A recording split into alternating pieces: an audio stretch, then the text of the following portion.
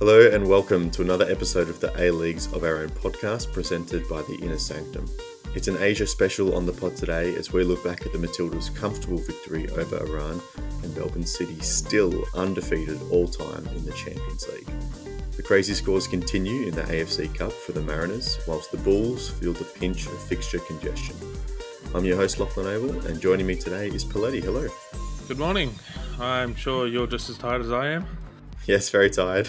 Getting used to these late kickoffs. It's all part of the football experience. It is very much. It was kind of funny listening to people on the East Coast having a little bit of a whine about the late kickoff over in Perth. I don't know whether this was serious or not, or it was just a tweet that was taking the mickey. But I saw someone complaining about how ridiculous it was that last year during the World Cup that the Socceroos were scheduled to play at 2 a.m. on a Thursday, and it's like, yes, that's how time zones work. That's how different parts of the world work. So I hope that was just taking the mickey and not someone actually being serious. Do Perth not deserve to have the Matildas in prime time? They absolutely do. And that's just the dilemma of being a sports fan in Australia, isn't it? I mean, look at it. What do you want the Matildas to kick off at 4:30 on what was yesterday, on a Thursday afternoon for a primetime East Coast audience, and the stadium would be half empty? It'd be too warm. We've gone through this. It'd be too warm. It wouldn't be good football, right? Exactly. Anyway, okay, just the two of us today. A little bit of a shorter show as well. That'll be the format for these Fridays when we have these mid-game Asia weeks, but we get to cover the football, so that's a good thing. We'll start with the Matildas. And Paletti, I would love to see the look on your face when you saw the starting 11 for this fixture. Oh, I was so happy. I looked at this lineup and it's like, this is what, from a rotational aspect, I'm not saying starting lineup for during the World Cup, but we should have seen a lot more of this rotation throughout the World Cup. We should have seen more of Chidiac. We should have seen, some of Claire Wheeler. Courtney Nevin was there. Amy Sayer comes into the squad and shows why she belongs at this level. And, we've seen it before. She's got to be the smartest person in Australian football, honestly. If you just look at her career progression, she's graduated early from Stanford University. Oh, wow. Okay. I didn't know that. And then moved overseas. I'm pretty sure she's doing a double degree as well while she was there, while playing at the highest level of collegiate football in the United States. She's got to be the smartest person in Australian football. And I think you saw every single little bit of that on the football field last night in Perth. Just the way she played. I might have liked to see her take a couple more shots, especially early on, be a little bit less selfish and actually take those shots. But maybe she was under instructions from Gustafsson. We'll never know, obviously. But post game, Gustafsson seemed very impressed with her game as well as the likes of a Claire Wheeler. So it may have come 4 months too late, but we finally got that squad rotation we wanted. I know Gustafsson was kind of forced during the World Cup because of the loss to Nigeria. He was kind of forced to basically be all guns blazing throughout the entire tournament. But yeah, it's a little bit tough to expect rotation in such an important tournament, but absolutely when it comes to these Olympic qualifiers, it's good to shuffle around a bit. Another player that Gustafsson said he was very impressed with was Ellie Carpenter. Got the goal early, played a slightly more inverted role, and especially there's some news that came out in the last few days about some abuse that she'd been receiving online since the loss to England in the semi-finals of the World Cup. Her mistake, obviously, gifting the Lionesses that first goal. It's good to see her come back, and she's been in the national team for 8 years now, and she's only 23, 24 years old, which is crazy. She's going to be here for a while. I've said that I think she'll play for the Matildas for a total of 2 decades. As long as her form doesn't fall off a cliff once she turns 30, or she chooses to retire, which is a very distinct possibility. Turns 30, maybe just I've been playing at the highest level for 15 years. I'm good. She'll play for the Matildas. For basically, until her form falls off a cliff. That's her spot, and everyone knows it's her spot because of how good she is in that position and just the flexibility that, she allows a lineup. She basically runs up and down the sideline for 90 minutes, and that's what we love, right? Who else stood out for you in this game? I'm going to go Claire Wheeler. I think it's the way she played in the midfield. It was It was incredibly good. She did the role that we know she can play. It almost reminded me of watching her back playing for Sydney FC before she got the move to Europe, and I very much think that as long as she can stay healthy and Gustafsson is prepared to play her a little bit more, like she'll hold down a spot in the midfield for quite some time. Tony Gustafsson made a really interesting comment after the game, and he compared obviously the opposition that we're playing in Iran is a lot different to the teams that we played in the World Cup in terms of quality, but he compared it to the Ireland game, the opening fixture of the World Cup. And when Ireland sat back in that 4-5-1 low block, don't let Australia get you on the counter, we kind of just resorted to throwing long balls in, hoofing it up, not really being brave enough to go through. And it was a little bit frustrating last night because there wasn't a whole lot of payoff, but we did try to play through them. We weren't just resorting to that long ball.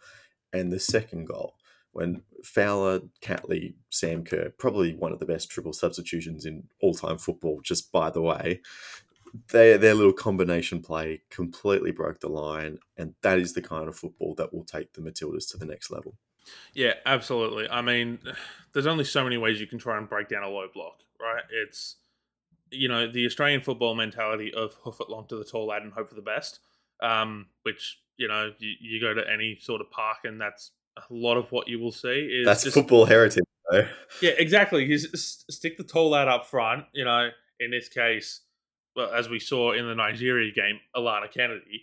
Um, I mean, it's nice to see them, actually try to push the ball through the middle. But when you've got 9 people sitting behind the ball, and at some point, 10 players sitting behind the ball, it doesn't leave a lot of space to try to break things down. So you kind of resorted to that aerial option. So it was nice to see the Matildas last night actually try to play along the pitch, use technical proficiencies that they have, and actually try to play through the middle of the park or out on the wings and along the ground and actually get through. And I think, yeah, as you said, that's kind of how we saw the second goal come about. And as much as we do like to have a go at Gustafsson for, having a core group of players that he trusts and puts out in the park in most games, the second goal it's a really good example of why he does that. Like Fowler, Catley, Kerr, those three, they are a class above. They come on and they make an instant impact in this game, and they get the sealer at two. Yeah, I mean, I think a lot of that criticism just came from the fact that during the World Cup, you could see the players were tired, and there were opportunities for rotation. Like I think the quarters in the England game, like that's when you start getting to you go to a penalty shootout, 120 minutes, longest penalty shootout in history. Like the rotation there was forced, and every player was wrecked at the end of it. And we kind of saw that in the England game a few days later, particularly when he pulled out the same starting 11. This time the rest was forced, probably just because of European commitments. And I think, obviously Tony Gustafsson's in touch with all the clubs and would have been like, hey, can you keep Sam Kerr to, 90 minutes throughout these 3 games? Can you keep it at 80 minutes or, like whatever it is, have these conversations, especially since it's, like the Philippines are going to be the toughest of the 3 games we play. And that's, And 3 games in 7 days as well. That's not feasible. no, of course not. It's not feasible for everyone to play every minute. That'd be insane. This is professional football, as we're talking about on the Matilda side at least. I know a lot of everyone else is still semi-professional, and that's a long problem with women's football that we don't need to get into today because there's not enough time. And there's people far smarter than me to discuss that. As much as this was a big day for the Matildas, the homecoming game, if you call it that, if we had the World Cup in our own country. But anyway, this is the first game since the World Cup, but also from an Iran perspective, this is the biggest crowd they've ever played in front of. It's a women's team that is still in its infancy. They've had a whole lot of hurdles to overcome just to get to this point. And, a 2-0 loss to Australia in a qualification system where being the best second place team matters, they should be commended for that. Absolutely, they had a game plan. They stuck to it. People can, and I saw a lot of this last night on social media.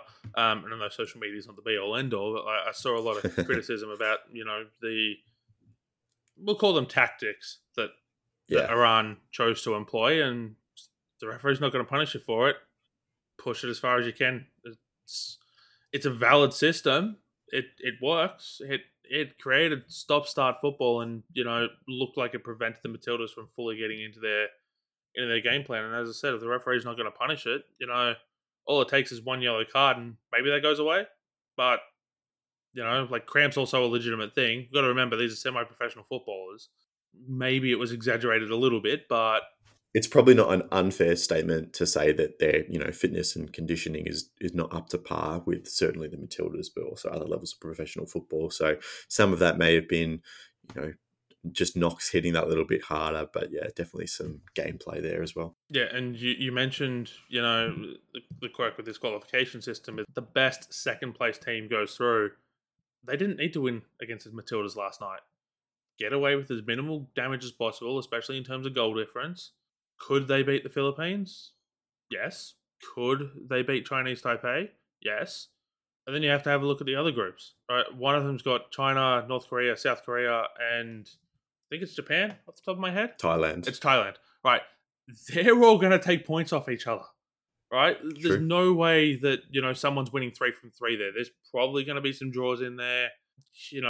There's no, whoever misses out from that group is going to feel very harshly done by.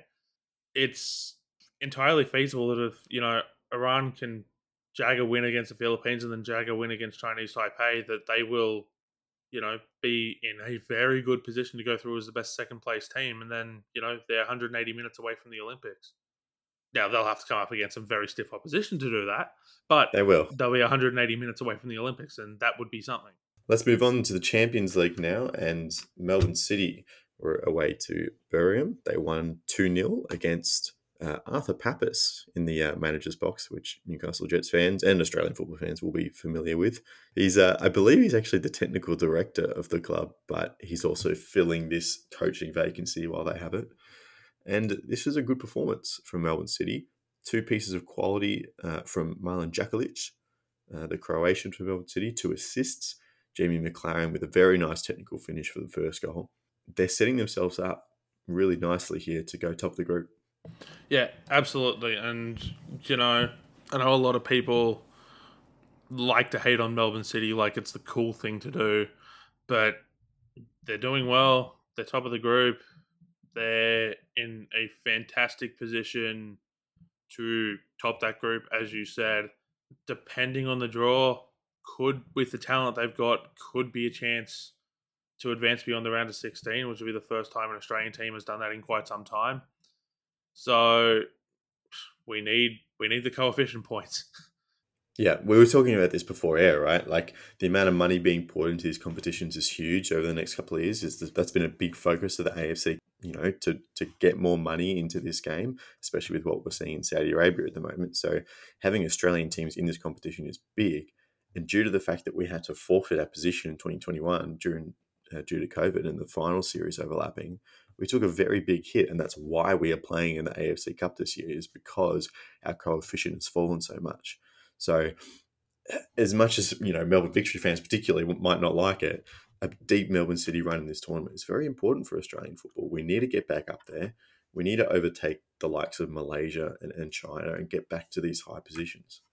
Yeah, it's interesting that you mentioned the financial aspect of it as well. I was talking with Sean Matheson on Twitter last week, who does a lot of football manager stuff, and basically, I facetiously threw out a challenge of, okay, in FM24, win the Asian Champions League with all the A-League teams, and he said it's basically impossible now because of all the money coming from the Middle East, in particular Saudi Arabia. So, and we know that Australia struggles with the salary capped system. If Melbourne City can get some money, maybe it helps the APL see about loosening those salary cap rules a little bit to help the teams that want to challenge in Asia, just because if they can, the money coming into Australian football can only be a good thing, right? This is the best chance Melbourne City will ever have to win the Champions League. I'll tell you why. Currently, they split the East and the West in the Champions League all the way to the final. So until the semi-finals of the Champions League, we are just playing the East team. So we don't have the Saudi Arabians with the Ronaldos and not Neymar because he's injured, but all those players that have gone over and received all this money. But next year, when we move to this Champions League elite thing, once we get past the round of 16 and we get to the final 8, all of these teams will travel to one location. They'll play a centralised tournament for the final stage of the competition. So in future years, we could be running into Al Nassr and Ronaldo in the quarterfinals. But this year, it's just the final. So if Melbourne City ever want to have a deep run, and they haven't lost yet in the Champions League, they actually drew a lot of games and didn't qualify last time out. But if they ever want to have a chance at this trophy, this is the best year. This is their best chance to get it. Yeah, and this is the second time that we've also seen Rado Vidicic not be on the sideline because he's been sick, and his team's 2 from 2 when that happens. Maybe Rado needs to be sick a little bit more often. 'Cause he did it the A League Women's last year before he took over the men's job. He didn't make the trip to Wellington because he got sick just before the game in round 1 last year, and then this has happened again. So maybe there's something to it. When I mentioned the 2 assists from Marin Jakalic, oh my God, that dive from him in the last couple of minutes of the game. I don't know how he does not receive a second yellow card for that. That was horrible. Oh, absolutely. The AR was right in front of him, Right in or front the of fourth him. official. Like there was a referee right in front of him. Like that would have been an 8 at the Olympics. Like, I mean, that was so horrific. How he has escaped a second yellow card because he was on a yellow card as well. That's the problem. He was on a yellow card. He should be suspended for the return leg. Like Rado Vidicic should just suspend him from the next game on principle alone. Like that was horrific, and I don't know how he slept that night. Honestly, like Yeah, VAR was there, but of course, yellow cards can't get involved. So there was someone in the technical room as well at that game thinking, oh my God, he's gotten away with that. Anyway, we'll move over to Gosford now and the Central Coast 6, Bali United. This was a very interesting way to kick off football for the night. 9 goals. They keep coming in the AFC Cup. tell you what, I could have used this game as the later kickoff. To stay awake. Yeah. It started not well for the Mariners with an own goal. You just feel so bad for him because if you haven't seen it, he goes down to a collector ball that is rolling down the baseline and it's come off the inside of his heel that he's planted on the ground and deflected into the net. It's a kind of mistake that happens purely from getting a chance and being nervous about playing a big game for your club. And you saw the defenders go and wrap their arms around him. It's just, it's horrible for him. So there's an old adage in ice hockey: put the puck on the net, right? Because you never know what's going to happen. A weird bounce, that sort of. This is basically, the football equivalent of that. Just put it on net, and It wasn't even on net. yeah, I suppose it's the craziest It thing. wasn't But even on net. But it's so unfortunate for him. He gets the start, and his squad rotation because they have another game in less than 2 days against MacArthur on Sunday afternoon, and that's a whole other problem entirely. Like they have the advantage of not having had to travel, and they get to play MacArthur at home. Whereas, as we'll talk about later, 62 hours after full time, MacArthur have to play the Mariners away from home. So They responded well, though. They got 6 goals. Barley got another 2. It was comfortable in the end. They never looked like losing it once they got ahead. Did you have a particular favourite goal? no, I didn't. Honestly, that game was a little bit of a blur. I'm not going to lie. Everything kind of blended together, towards the end of it, especially when you haven't seen the first couple of goals because, you're out. So I was listening to it on the radio. I get back and I watch a highlights package and it all just kind of blurred together in the end. Well, I will say Jacob Farrell's first goal, the one that opened it up, was a great finish. He doesn't score too many from left back in the A-League, but he got 2 last night. He was absolute quality. Of course, he played the first 90 minutes because he will not be required on the weekend after his suspension. No, two yellow cards in a couple of minutes will do that to you. I mean, yeah, Jacob Farrell took his frustrations out on Bali United. And then they got 2 penalties, one to even it up and one to go ahead. First one, okay, fair enough. Second one, seemed a little bit soft. I think it was Jacob Farrell that went down as well. Maybe he's claiming an assist for that one. But there was a fourth goal, and that was a really nice bit of interplay, similar to the Matildas goal actually that we saw. That was quite nice. Christian Theo Harris putting that one away. And yeah, look, comfortable from the Mariners. They're setting themselves up well now. They're top of the group, only by a point. But is it two? Oh no, only one home game to go. So interesting position from them. They should get through. We expect them to get through. Yeah, not much more to be said. Yeah, I mean, pretty sure they have. I'm pretty sure that home game is the one against. I think it's Terenggara is how you pronounce it, and that was the one that they lost 1-0 on match day one away. So, and they looked like they probably should have dominated that game. So, home field advantage. That's the side that sits second on the table as well. So, if they're able to run away with it, then opening up a 4 point gap potentially, is going to be huge for them. And should seal qualification. Okay, final game now. Phnom Penh Crown 3, MacArthur FC nil. And Paletti, they held in for about 60 minutes of the game. They looked all right. But you talked about the fixtures earlier. I think you figured it out that it's 62 hours after full time last night. They will kick off against the Central Coast Mariners. There's a lot of travel. They were forced to rotate. And in the end, they just felt the pinch. Yeah, I mean, it seemed very clear that Melee went in with a game plan, and that was very much the way they played against Brisbane Roar, which was going to be hit them in transition, set up on the counter, and it it worked a little bit more accuracy in front of goals, and they probably jag all 3 points from this fixture, or at the very least a draw. Um, I mean, they were good. They were good money to to get a draw in this fixture until they weren't, and that was about 70 minutes in. And I don't say that facetiously. That was they looked good to at least nab a point. They were playing quite well. Daniel Nizich had to come up a huge couple of times. You know, it, if you can call it his mistake, if you can call it his mistake that led to the first goal, and then from there it was like there was nothing he could do for the second goal, and the third goal sometimes that goes in, sometimes it doesn't, right? Like if a keeper pulls off that third save, like or a save on that third goal, you consider it one of the best bits of goalkeeping of the night. That's how hard it is to save a goal like that. So 62 hours, they go again. We talked about the importance of Australian teams doing well in these Asian competitions. Should the APL have done more fixturing wise to help them out? Like, I know it's difficult. They are playing on the Sunday, but late Thursday night to a Sunday game is still a bit of a stretch. Yeah, I mean, I think it should have been moved. MacArthur did request for the fixture to be moved, unless that changes in the next 24 hours, which if it hasn't changed yet, it's probably not going to change Yeah, now, you'd think it'd be set now. especially since that is a TV game. So, and that's the cynic in me wants to say that's part of why it hasn't been moved. Um, but the AFC Cup fixturing has been known well before the A League schedule came out. This could have been something completely different. I know the APL wants to move away from midweek games, but is there anything stopping this from being played on Monday night?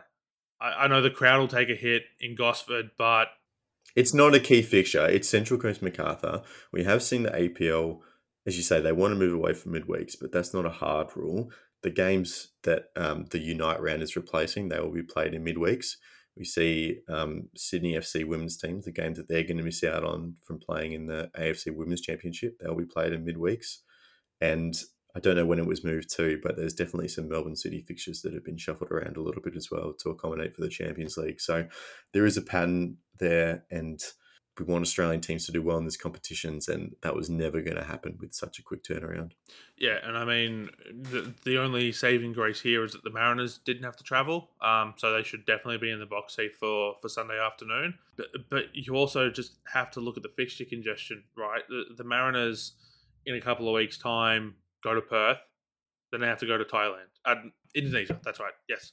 But yeah, like so they've got a harsh travel schedule coming up as well. Now it's nowhere near as harsh as Sydney to Cambodia and then back. That's tough. Like MacArthur won't get back until probably Saturday morning at the earliest, maybe Saturday afternoon if there's delays. Any sort of recovery session goes out the window because you don't really have time to have a recovery session unless you go Saturday afternoon recovery, sleep Saturday night, and then it's basically get up Sunday morning, go to Gosford, and play at 3 o'clock in the afternoon. Like, if MacArthur get a point from that game, I'll be surprised. All right, that's all for today's episode of the A-Leagues of Our Own podcast. A short but sweet one today, and that will be the plan moving forward for these Friday mini episodes. Lady, thank you for joining me. No worries. Thank you for having me. Thank you all for listening. We'll be back on Tuesday for a review of round 2 of the A-League men's. Goodbye.